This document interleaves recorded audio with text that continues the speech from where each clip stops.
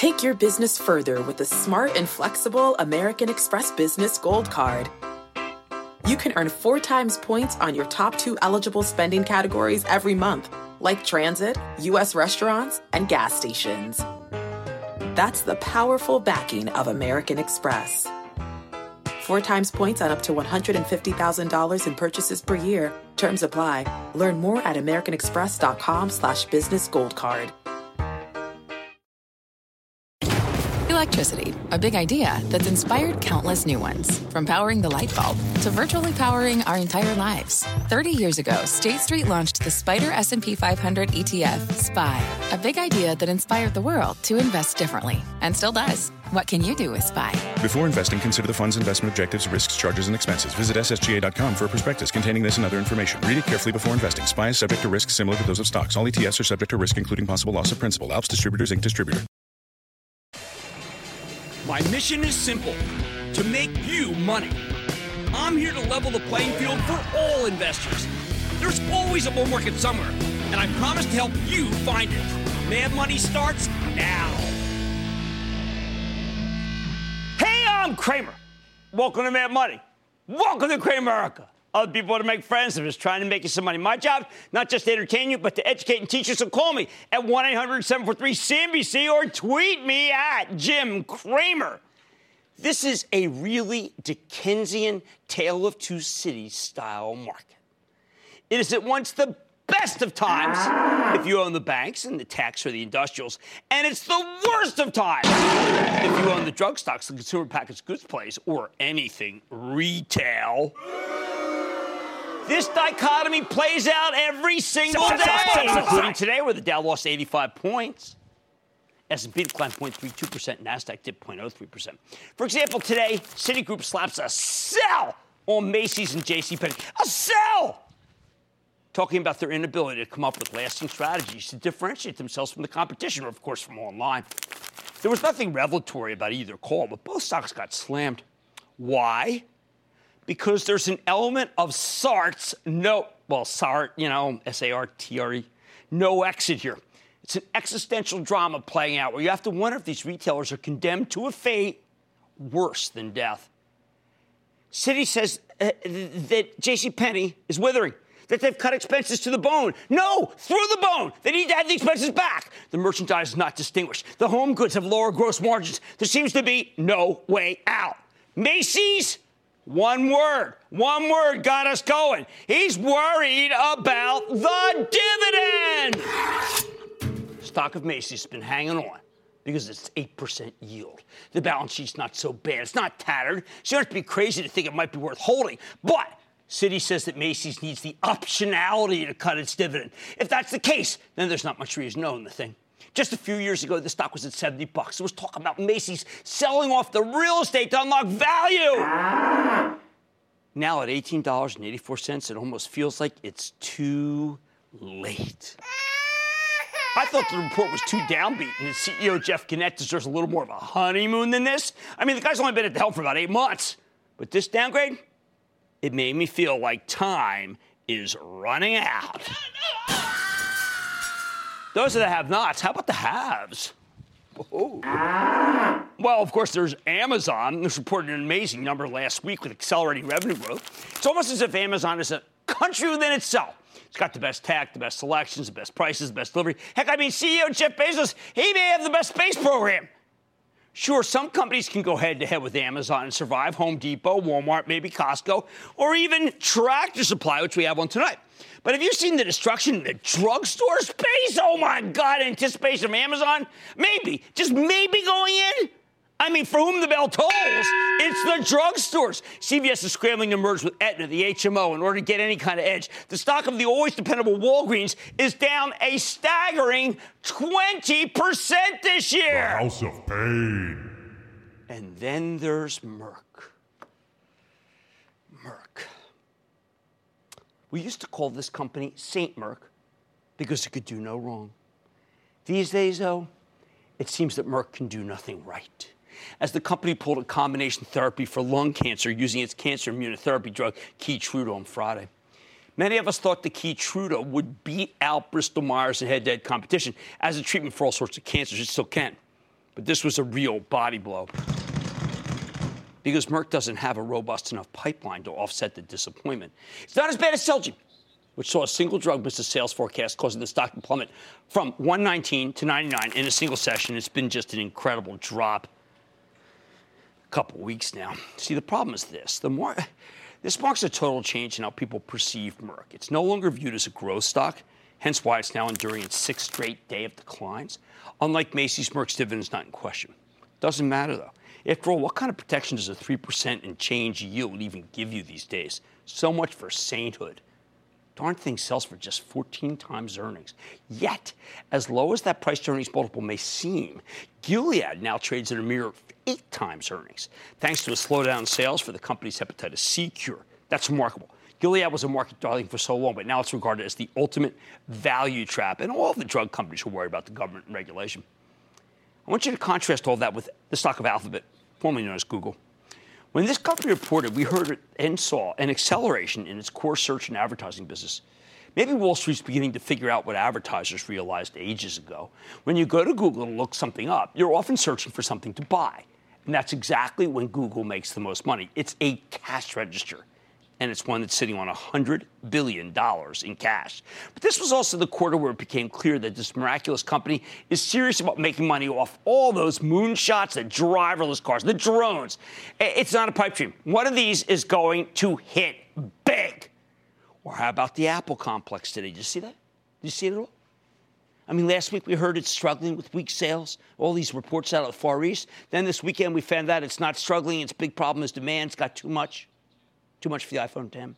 The fact that Apple reports this week and its stock is run going into the quarter, hitting a new all-time high today, and not crazy about that, but what can you do? I say watch, not for the phone, but for the service revenue.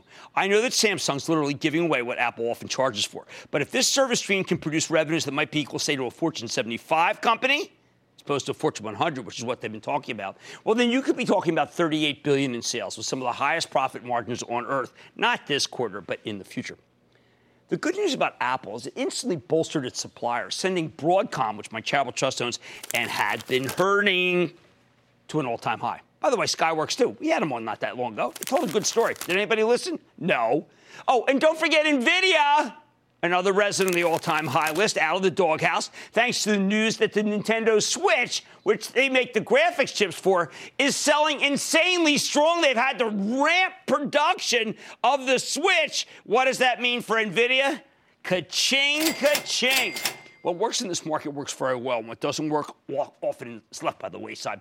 4 months ago, Kimberly-Clark, like tissue, traded at 133. Since then, it delivered a pretty good quarter and beat estimates, but it doesn't have the revenue growth people want, which is why it's now a $111 stock. But Caterpillar, that's got the growth people want, as does Boeing, which is why those two Dow stocks are just doing so well. Remember, the consumer packaged goods companies can kind of manufacture decent quarters through a combination of stock buybacks and expense cuts, that kind of thing. Supply chain management. The simple fact is that people are always going to need something to blow their noses with in the case of Kimberly. But in this one, I always have, do you know when I was at Goldman, they said you always had to have a hanky? I mean, honestly, I got to Goldman, they said, you got to go buy a hanky. And I went to Marshall's and I bought them. I'm still buying them at Marshall's, but the wife got me, it's probably far afield. But anyway, in this market, it's not enough. Money managers want companies with explosive sales growth. And that's exactly what a Caterpillar or a Boeing gives you at this point in the economic cycle. Same goes for the banks. Big and small, they're stable. So solid that it might not even matter who's named Fed chief this week. Something that many people believe will be a watershed. I think the president goes mainstream with Jay Powell, a terrific non-ideologue, old pal. Pal, it's like Philadelphia accent, P-O-W-E-L-L equals P-A-L, who could be a real steady hand. No matter, whoever takes over at the Fed will raise rates and the banks will just keep doing better and better while their stocks remain historically inexpensive. I like every bank stock except for Wells Fargo, which I still think is problematic because I think that its problems remain open-ended. We'll probably hear some more stuff within the next whatever. What can I say? The bottom line is that if you stroll down the wrong aisle of the stock supermarket, you could get eaten by a bear. You get in the right one, like the banks, the techs, the industrials, then you're riding the bull as it tramples through the consumer product aisles, all of which need to start charging a lot less and getting a lot more fresh if they ever hope to grow again. Good luck with that. Hey, how about we go to Ross in New Hampshire? Ross! Big booyah from New Hampshire, Jim. Major fan. How we doing? Done your way, partner. You know, man, I'm 7-1 all by myself. Oh, that's actually the Eagles. What's going on? Hey, Carson Wentz for president. Hey, I want to know about... I have his jersey. Go ahead. Hey, I need to know about Beat. I saw the interview. I saw the CEO talking on your show, and I loved every bit of it. I fell in love with it, and all of a sudden I'm down 20%. No, we don't ever want to fall in love. We don't ever want to fall in love. These are just pieces of paper, even though this one's from Conshohocken, PA, about 5 minutes from where I grew up. But I do like the company. We're just going to hold it. Don't panic. Stay in it. Okay, how about we go to Richard in California. Richard. Mr. Cramer, sir. Yes. I really need your back on this one. And by the way, I know you hear this more than often, but not enough. You got a great show, great staff. Thank you. The follow-up is top of breed, period. And thank you kindly. I'm strictly playing long. I've had iRobot on my watch list for some time now. But I just felt it ran away from me. This is my bad. This weekend I had a teach-in for the street where we had really terrific people. And someone came up to me, it was a Harvard Club, and said, listen, Jim, could you do work on iRobot? I promised to do it. And instead I went to the Eagles game, I did fantasy, and then I watched the... I have to do work on iRobot. I said it was a short squeeze. That is not a good enough answer. Let me come back. Staff, make a note. We're all over iRobot. Jim in Illinois. Jim! This is Jim, Decatur, Illinois. Nice. Also the home of Howard Buffett and his foundation. Good point. And he's also our sheriff. Really? Anyway, the reason I called is I have some Kellogg I've had for a while. It was up to 75 a year ago. Now it's down in the low 60s. I was wondering...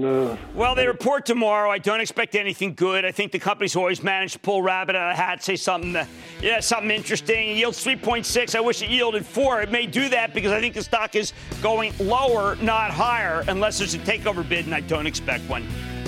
Boy, that's a good sheriff you got there. All right, this is a tale of two cities style market. You pick the wrong sector, and you can get eaten by a bear. But choose right, and you'll be riding the bull. Mad Money tonight. Columbia Sportswear calm is tested tough, but could unusually warm weather be bad news for the company? We sit down with the CEO after earnings, see what's ahead for these guys. Then, is Snap Inc. snapping back? I'm making a snap judgment on the stock. And Tractor Supply is down over 25% so far lately, but can the company continue to plow forward since that last quarter? I like what I saw. Might be a comeback. I've got the exclusive. So stick with Cramer. Don't miss a second of Mad Money. Follow @Jim Cramer on Twitter. Have a question? Tweet Cramer. #MadTweets.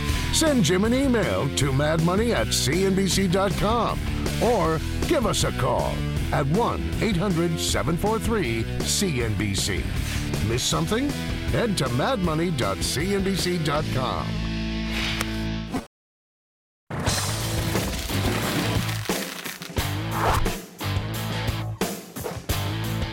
What do you do with the stock of a company that makes fortunes selling winter coats when global warming may be making a mockery of normal weather patterns? Tomorrow's Halloween, yet the temperature's still in the 50s in New York. 2 weeks ago it was in the 70s. Frankly, it's wonderful out, but that is not the kind of weather that makes people feel compelled to buy snow boots or a parka. Which brings me to Columbia Sportswear. The footwear and apparel company you know is Columbia, Sorel, Mountain Hardwear, Prana, among a host of other brands. Their biggest business is high-tech coats that can keep you warm without making you super sweaty, and winter boots that keep your feet feeling cozy even when it's freezing outside. Columbia Sportswear stock has held up surprisingly well ever since the Sports Authority went under last year and the whole athletic apparel space went into a tailspin. Stock's actually up a bit versus where it was trading when Sports Authority collapsed, making it a much better performer than Nike or Under Armour. Stock has gotten dinged of late. It was down $1.55 today. So can Columbia triumph over adversity, or should we be concerned about the warm weather, the weakness among so many of the company's distributors, and the high cost of embracing digital? Let's take a closer look with Tim Boyle, the president and CEO of Columbia Sportswear, get a better sense of the quarter and the company's prospects. Mr. Boyle, welcome back to Mad Money. Thanks, Jim. It's great to be with you. All right, Tim, I'm thinking, and when I go through the notes, that actually what you've been able to do is de-winterize the company and also somehow become less immune to the problems of the brick-and-mortar sporting goods chain. How have you been able to do that? Well, we've been very focused on making our business de-winterized. Now, that's not to say that it isn't terrific for us when it's cold and snowy, but it's been a very keen focus for us. And as it relates to the business of losing customers due to industry impact, et cetera, that's when you really need to have a balance sheet. And we've been very fortunate to amass a very strong balance sheet. And we have a very strong business around the world. So the U.S. is only still about 60% of our business. And, the U.S., frankly, is one of the areas where there's been much more significant impact on by the internet. And the U.S., as you remember, has about 6 times as many retail stores per square foot per capita than Europe. And so it's navigating all these parts of the world and all these various economic impacts, which are going to be important. And again, it's important to have a balance sheet to navigate this stuff. Now, I also think that because my kids are big users of your product, and I've mentioned my daughter lives out in Oregon, but they say, listen, if this is a little more experiential than it is just clothes. In the same way that they love to go to REI, they love to buy Columbia stuff because it means that they are not just walking to school or walking to work. It means that they're climbing. It means that they're hiking, and you're part of that. Well, nobody needs another brand of footwear or apparel, regardless of how impactful our products are. It's about being different, and it's about differentiating yourselves from others. And frankly, we've done that in many ways. Obviously, the product is key, but it's about using personalities like my mother, who stars in our TV commercials. It's about being connected with Macklemore. My mom just did a really interesting collaboration with the Efron brothers, Zach and Dylan. And you may remember we did a really interesting collaboration with Disney and the Star Wars last year, which was very successful for us. And we're doing another one which will be debuted here soon. But it's about differentiating yourself, obviously making great, spectacular products, but it's about being different. Well, but you're also doing something that a lot of companies have to do. In this case, it's Project Connect in order to be able to make the gross margins go higher. Well, we need to tell our story more frequently. Our marketing spend is only around 5% of sales. Some of our competitors spend up to 12%. We don't think we need to spend that much, but we need to find more capital to spend on marketing. And frankly, we need to be more profitable. So we've been in business for a long time. We have legacy activities which are not moving the business forward. We need to uncover those, allow our employees to really talk about those areas of the business which are not helping and maybe holding us back, and allow for the business to grow, become more profitable, and throw off more money for marketing. So we want to tell our story better. Is that one of the reasons why I'm going to maybe mispronounce his name, but Franco Fogliato is coming from Europe? Because the turnaround in Europe's been pretty stark. Well, we've talked in the past about our European challenges, and it's difficult to run a business thousands of miles away without really good people. And Franco joined our company about 4 years ago, quickly saw the issues that were impacting our business in Europe, and we said, Franco, we need your help. And he gave us the path, which was basically do more business with our bigger customers and be more important to them. And he did such a spectacular job that we said, please come to North America and help us take care of the same sorts of issues we have with our large customers, which are all terrific, but we need to be doing more business with those folks. Now, will it matter? You've got this 4,000 pair limited boot collaboration with Chloe. I mean, is this the kind of thing where it kind of shines a light on the special things that you do? It's not gimmicky, but I mean, it's something that I think people need to know about you guys. Well, the Chloe thing was really interesting because the Sorel product, as you know, it's become much more fashionable due to our great team there, but it's really a utility product. And it's great to be recognized that there's something there about Sorel by a prestigious fashion house like Chloe. And that's been a real fun project together. And I wish I could take credit for it, but frankly, it's a lot of really hard work by our teams in Portland. Well, you guys have done a magnificent job against some, even down to getting the credit right, balancing credit, because, boy, there's some guys really hurting in your industry. You're not one of them. Tim Boyle, President and CEO of Columbia Sportswear, remains just a terrific company with a very good stock. Stay with Cramer.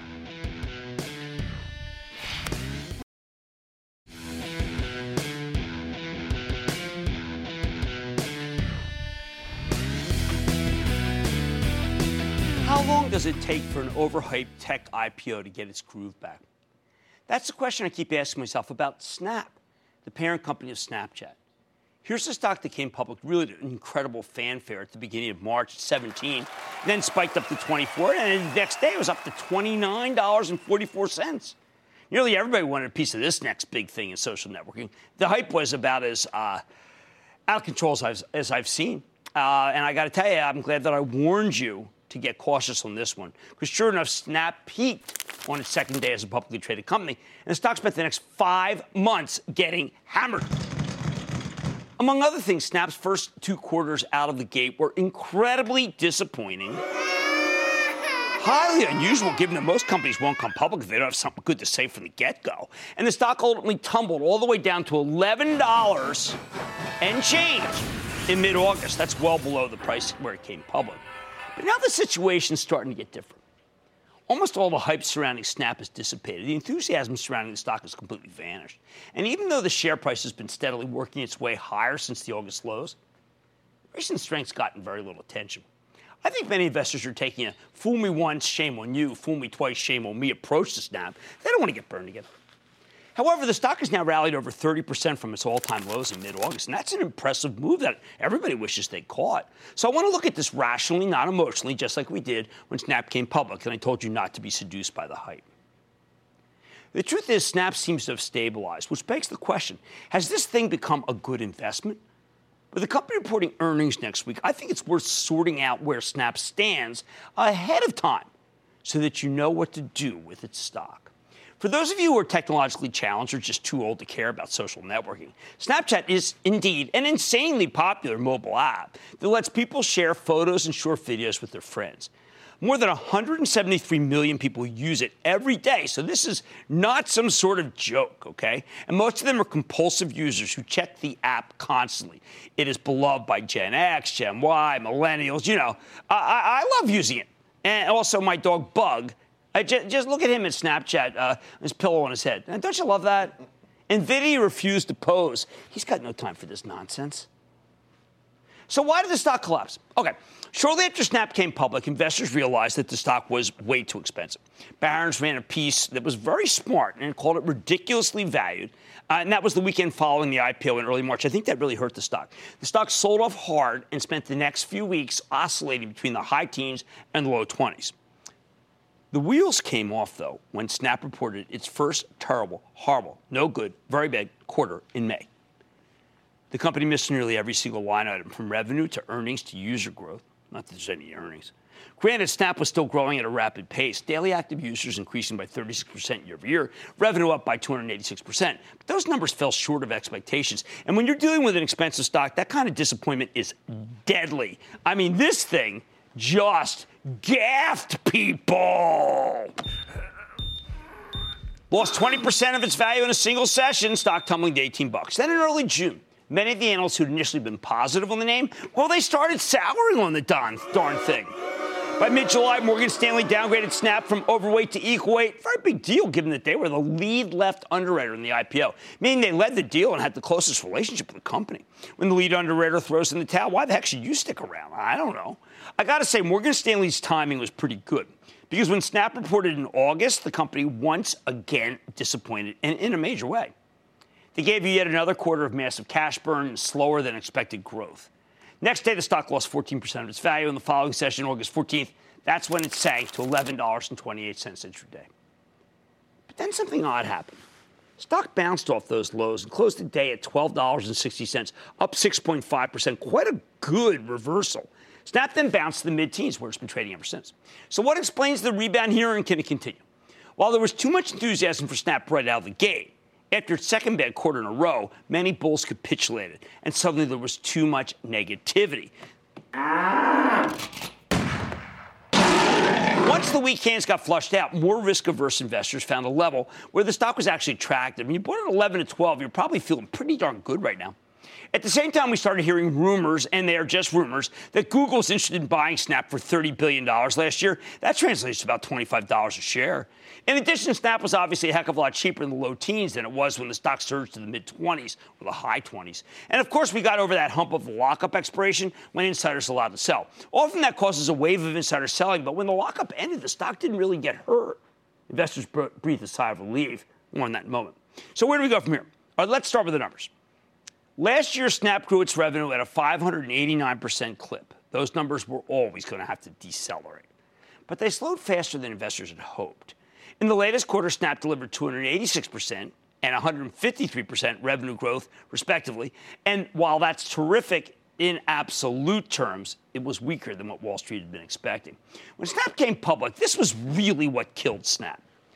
I have never seen a more consensus $2 billion figure. That's right. Everybody I talked to said they're going to do $2 billion in sales. I heard it endlessly. Now the consensus is for them to bring in less than $1.6 billion. That's a very big drop. Meanwhile, the losses have exploded. Company lost $2.2 billion in the first quarter. But it takes a lot of work to lose that much. And then $450 million in the second quarter. However, a lot of that has to do with stock-based compensation, to be fair, and that was triggered by the IPO. When you back that out, the company's still burning a lot of cash, but it looks less dire. Nobody had any idea when Snap would be profitable at the time of the IPO. If anything, it's just more murky now. How about the user base? Okay, they had 173 million daily active users in the latest quarter, but they only grew the user base at a 21% clip year over year. That's down from 36% in the previous quarter, 48% in the previous year. That's bad. Bad. At the same time, Snap's average revenue per user is level with where it was in the fourth quarter of last year. It's supposed to be growing. Bad. Now, all of this might change if Snap reports a fabulous quarter next week. But I still have two major concerns that won't be banished by a good number. First, here at $15 and change, the stock remains expensive. This thing trades at 12 times next year's sales. Not earnings, sales. It's very expensive, especially compared to Facebook or even Amazon. And for all we know, these estimates might still be too high.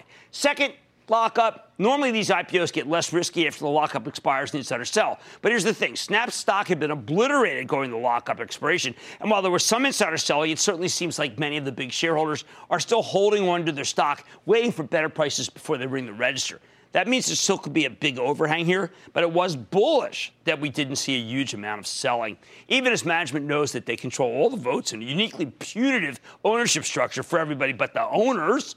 Bottom line, Snap stock may have stabilized, but I think it's still too soon to give this one our blessing as an investment. I'm just not wild about the risk-reward here until we get more signs that management knows what they need to do to turn the company around. I remain open-minded, and I want to believe, but my discipline tells me it's too soon to recommend the stock of Snap. David in my home state of New Jersey. David! Hey, Jim. Booyah from Island Heights, New Jersey. Yeah, nice. I know you invest in good management, and should we expect more from Zynga and its electronic arts executives? Yes, we should, and I don't understand. I mean, you know, the two that were really just nettlesome were Zynga, and now here, when you look at this SG&A, okay, I'm sorry, ZNGA, this thing has yet to move. It's still 382. And the other one had been Groupon, and that's at 463. I like Groupon more than I like Zynga. My problem is that that Zynga is just, it's so cheap. I always want to tell people to buy Zynga, and it's been a wrong thing to do. Let's go to Phil in New York, please. Phil. Mr. Kramer. Yes. Quick question. QD. I bought when they come up 33.19, dropped almost 11 points. And what should I do? Buy more and put it's together an with the other unseasoned one? stock, sir. It's been trading all over the place, and it's a Chinese stock. And the only Chinese stock that I am recommending is Alibaba. So I am not going to get behind this one. Alibaba does report this week. I think it's going to be a great quarter. Let's go to Ron in Connecticut, please. Ron. Yes, I'm calling about Sirius XM. Yes. They estimated earnings per share at 4 cents. They came in at 7. They got 119,000 more subscribers. They're at 27 million subscribers. They raised the dividend. My question to you, Cramer, why is this stock going down? Well, there's just so many shares, and it's just, I mean, it is a monstrously large company, and it's not going to be able to move the way you'd like it. I mean, it's a $25 billion company. I've been recommending it for about 2 points now. I want you to stay in it, but it is not going to have that explosive 5 to 7. It's just going to creep up. That's the way it trades. All right, Snap stock may have stabilized, but I still think it's too early to call it a buy. Until I see signs that management has a real turnaround plan in place, I say you can just kind of, let's say, put it to the side. All right, much more Mad Money ahead. It's been a rough ride for the retailers, but could a pastoral play escape the mall malaise? I'm sitting down with the CEO of Tractor Supply. Then, is it time to throw out the market playbook? I'll tell you why the action of the averages could be just scratching your head. And all your calls rapid fire in tonight's edition of the Lightning Round. So stick with Cramer.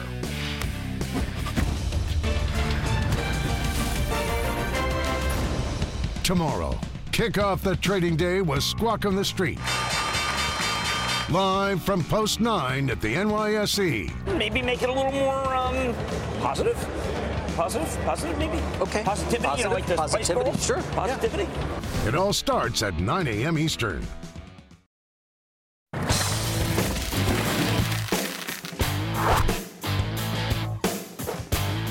This has been a rough year for much of retail. Some chains seem to be doing a better job getting their house in order than others. Take Tractor Supply, TSCO, the farm and garden store that's kind of like a rural Home Depot, more than 1,700 locations around the country.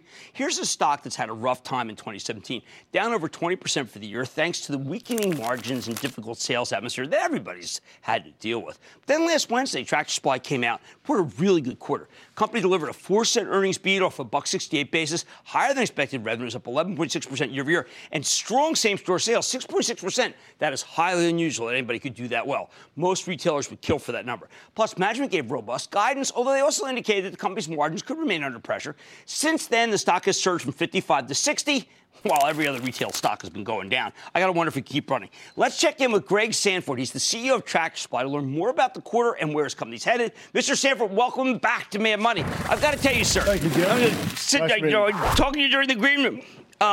Your store was packed yesterday at 9:30 on a Sunday morning. Who's going? People that need things, Jim. That's why we're packed. If you need something and you need it now, we're the place to be. You really are. My store's in Hillsborough. You correctly indicated on 202. But the experience, I've been to many Tractor Supplies. Mm-hmm. One of the things that you guys do that I really want people to understand is you're involved in the community. Right. People know people who work there. It's a very different touch from most retailers. It is. And the key to that is that we hire our customers. So those people in that local market who know one another, okay, who best to serve the customers than the customers themselves? So that's how we do it, very simply. The farmer next door to us, son, works at Tractor Supply. You have a unique and very fast-growing online strategy that I think works terrifically for a lot of your bulk items, and it's been fantastic for you. Yeah, buy online, pick up in store has really been the key. We turned that on about a year ago. It's doing quite well, and you put it correct. If you've got large bulk items, difficult to bring home, but you can locate it and know that it's at the store that's close to you. You can make that purchase. We have the product there, and you can make the trip to the store. And by the way, while you're there, you typically find other things to buy. That's always true, because I bought things. I bought a blue overall shirt or gloves, and I just kind of just see right at the checkout. Now, you also have generators, which has proven to be very important. Now, I know that could be one-off, and you don't necessarily make as much money on generators, but on your site, you always show what's trending, and generators have been trending since the problems in Florida and Texas. They have, and I would tell you that it's more for a customer service standpoint than it is, like you said, high margin. Right. We want to be there for our customers. When we had the hurricane that came through Florida, for an example, very tough time. Loss of power was the biggest problem. Right. So the generator business, as you can imagine, was very robust and still continues today, to be very honest. And you've also been, as a gardener, you've really been attuned. We know there are not enough bees. No one, unless you're a real gardener, knows that we have a bee problem in this country, and you have sensed that and doing something about it. Yeah, we have an entire assortment now of bee products, we'll call it that. And there's several types of products that we sell, but you can actually purchase some of those products online. and have them shipped, again, to your home, or you can pick them up at the store. That's correct. Well, I have always found that when you're trying to figure out if you're trying to be a natural organic farmer or if you're trying to become a farmer because you've decided to change your lifestyle, Tractor Supply is also the place to go. Yeah, it truly is. We have seasoned advice, and that advice comes from our team members. Again, hiring, your customers who know the products, who know that region of the country. That's the key. I mean, the knowledge base in our stores is unmatched. Now, what's the split of clothes versus others? It's very small. It's a small percentage. Clothing, footwear, that category is less than 10%. Really? Even though I would have thought it was more than that because everybody I know buys clothes when they're at Tractor Supply. Yeah, I think what you find on the right-hand side of the store, the feed and food businesses are very, very large. Right. And the left-hand side of the store being the hardline products and then the seasonal products typically. But yeah, 10% rate, a little less than 10 is a good rate, actually. Okay, so now where are we in terms of? I mean, there was a couple of years where it wasn't real Tractor Supply after having a fabulous ramp. Why is it coming back now, and is it sustainable? Well, there's two things. I think our focus on the digital component of our business is what's important. There's 4 big initiatives there. The buy online, pick up in store we talked about earlier. Fabulous. The mobile POS in our stores, giving our customers and our team members the ability to make it a fast, easy transaction anywhere in the store and even outside the store. That. The fact that we've got now Neighbors Club. This is the CRM program that we've just launched. Now rolled it out this past April. We now have over 5 million members, and it's growing very, very rapidly. And you find all these kinds of components. The last piece is what we call Stockyard. So let's look at our store. 18,000 SKUs in the box, roughly.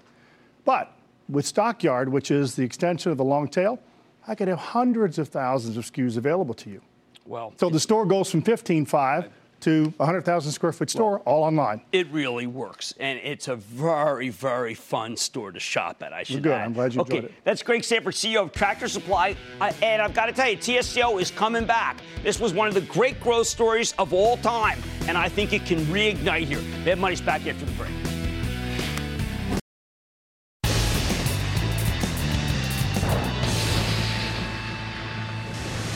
It is time for the lightning round. First one, and then the lightning round's over. Are you ready, Ski Daddy? Time for the lightning round. Let's go with Kathy in New York. Kathy. Hey, Jim. How are you tonight? Oh, man, I'm good. How about you? I couldn't be better. Excellent. And you're going to make me even better than that. Really? Yeah, I hope so. Oh. I've got a 2-part question on Regeneron. Okay. What's causing the slippage? Yeah. It's like chutes and ladders with these guys all of a sudden. And what signals can I look for a massive rebound? Okay, here's the problem, Kathy. Thank you for the kind words, but Len Schleifer's doing everything he can. I mean, this company is one of the great biotech companies of all time. The problem is that everybody has decided that the drug business is not the business that we're used to, and there's a lot of competition, a lot of companies going at it, and that includes Regeneron versus Amgen. I think you're fine, and I think Len's doing great, but I'm not crazy about the industry. Let's go to Steve in Colorado, please, Steve. Booyah, Jim from Telluride, Colorado. Nice to have you. Thank you. A while back, I bought stock in Acacia Communications right after the IPO. I was going to sell it, but I listened to your show where you said the underwriters mispriced it. So I held on and sold it much later and tripled the profit I otherwise would have made. So thank you very much, Jim. What is your views today of Acacia? It's a very competitive business now. They had these Chinese contracts that didn't work out, and that really set the thing going down. And since then, I've really kind of had to walk away from it, frankly. The Chinese contracts spooked me. Let's go to Rhonda in Kansas. Rhonda. Booyah, Mr. Kramer. Booyah, Rhonda. Jim, your perspective, please. Liberty Interactive. Oh, I like it very much. I think Liberty Interactive is just a terrific, terrific stock. Yes, just own that one. Greg Maffei is fabulous. He's the CEO. Margaret in California. Margaret. Jim Cramer, your voice is just music to my ears. Oh, well, there you go, man. What a lightning round. Get a swell head here. What's up? I called your show before when my stock had a bad quarter. And looking back, your advice with such words of wisdom, you reassured me, and I quote you, Exalta coated.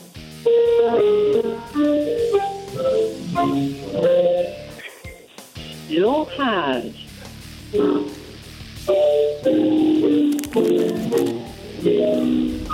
Jeez, I get no kick out of Exalta. Wood alcohol doesn't do a little Cole Porter there. Exalta is true. Nate got the acquisition. That's what we've been looking for. We did a big piece on it, and it's been nothing but net. But thank you for that piano rendition. It was quite amazing. How about Jeff in Pennsylvania? Jeff. Hey, Jim. Hey, big fan of the show. Thanks for taking my call. Oh, you're quite welcome. Hey, what's going on? My question is on Southwest Airlines. I've held it for a long time.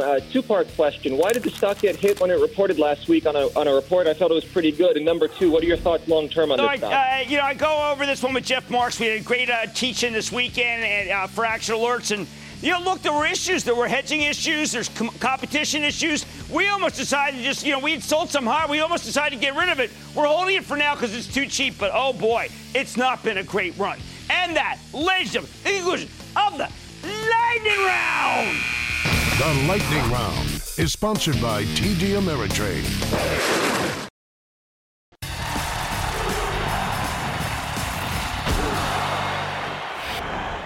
This is a market that seems to have suspended nearly all the ordinary rules that we go by.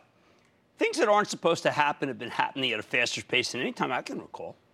So many stocks are behaving incorrectly, at least compared to the long-held hedge fund playbook. I don't even know where to begin. As I scan my charts this weekend, as you know I always like to do, I always try to figure out what's working and what isn't. I noticed that there are tons of things that are supposed to be happening that aren't supposed to be happening. But they are happening. Let's go over the conundrums. Let's start with housing. This one's absolutely crazy. Now, when we know interest rates are going higher, when we know we're facing multiple Fed rate hikes this next year, you should be selling these stocks. In a world of rising rates, housing should be the single worst performing group out there because people buy fewer homes when mortgages get more expensive. But when you look over the charts, the home builders are perhaps the single best group when it comes to the new high list. The market can't even be bothered to distinguish between which ones are good and which ones are bad. They're all flying. We also have housing-related companies as diverse as Radiant and LendingTree roaring well beyond what you'd expect. There's that ETF in housing. But it's really about Toll Brothers, Pulte, Lennar, KB Homes, and D.R. Horton. If you still want in, may I suggest that you buy the stock of Lennar, which got hit for a couple of points as it made a very shrewd acquisition of another company in the same industry. Smart. The hedge fund playbook says we should be shorting these stocks aggressively at this point in the cycle. And look, I believe the playbook will be right eventually. However, you don't get this kind of rally unless something good is happening. And when I go over the home builders, I come up with three things that could be driving the bus. First, rates are still extremely low by historical standards. So low that we have to wait 100 basis points before we even think about them hurting the home builders. Second, it's very difficult to get enough land to build. The big home builders took advantage of the recession by a ton of acreage. And third, homes are so scarce that the price of housing is advancing faster than the cost to build. So the gross margins here are bountiful. If that's the case, then the home builders can be bought right into the teeth of the next rate hike. Although I'd wait to see who the new Fed chairman is before you pull the trigger. I think any of the candidates other than Yellen would make the bulk of money managers start worrying about faster rate hikes, so you might get a downtick later this week. Second group that makes no sense at all, the utilities. There's no doubt in my mind that this group should be getting crushed. The utilities are all about dividend yields, and when rates are rising, these yields become a lot less attractive. Just simple math. Their stocks should be going lower here like clockwork, yet they're doing quite well. How is that possible? I think some of it might be the strength of the U.S. economy. Last week, we interviewed the CEO of American Electric Power, and his numbers were incredibly robust because of demand. That's right, the utilities, for the first time I can remember, might be trading as industrials, something my writing partner at TheStreet.com, Matt Horween, pointed out to me just yesterday. It's also possible that they could be reacting to mergers. Vistra Energy's $2.3 billion purchase of the once on-the-ropes Dynegy this morning speaks volumes about why this group may have more room to run. Final group that's trading incorrectly? This one's more arguable, but some might say the banks. We know that the Fed keeps tightening, we'll have an inverted yield curve, and that's supposed to signify that a recession's upon us. But I come back and say at this point in the economic cycle, the bank stocks are almost always winners. since they benefit so dramatically from rate hikes, and the Fed has barely gotten started. One of the biggest challenges for money managers is that this market's no longer following the patterns established by history.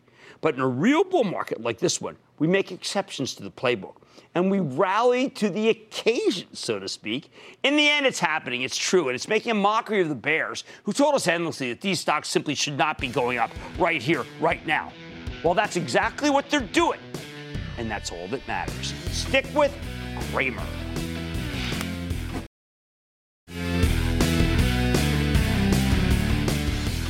Okay, you know I always say to own Apple, not trade it. Today we got the all-time high. If you have not bought it yet, I now want you to wait to see what the quarter is, just in case you get a sell-off and a better opportunity. It won't be the first time that's happened. I advised that last time. It was good advice. I'm sticking with it again, even though I think Apple's a fabulous stock. I like to say there's always a bull market somewhere. I promise I'll try to find it just for you, right here on Mad Money. I'm Jim Cramer, and I'll see you tomorrow.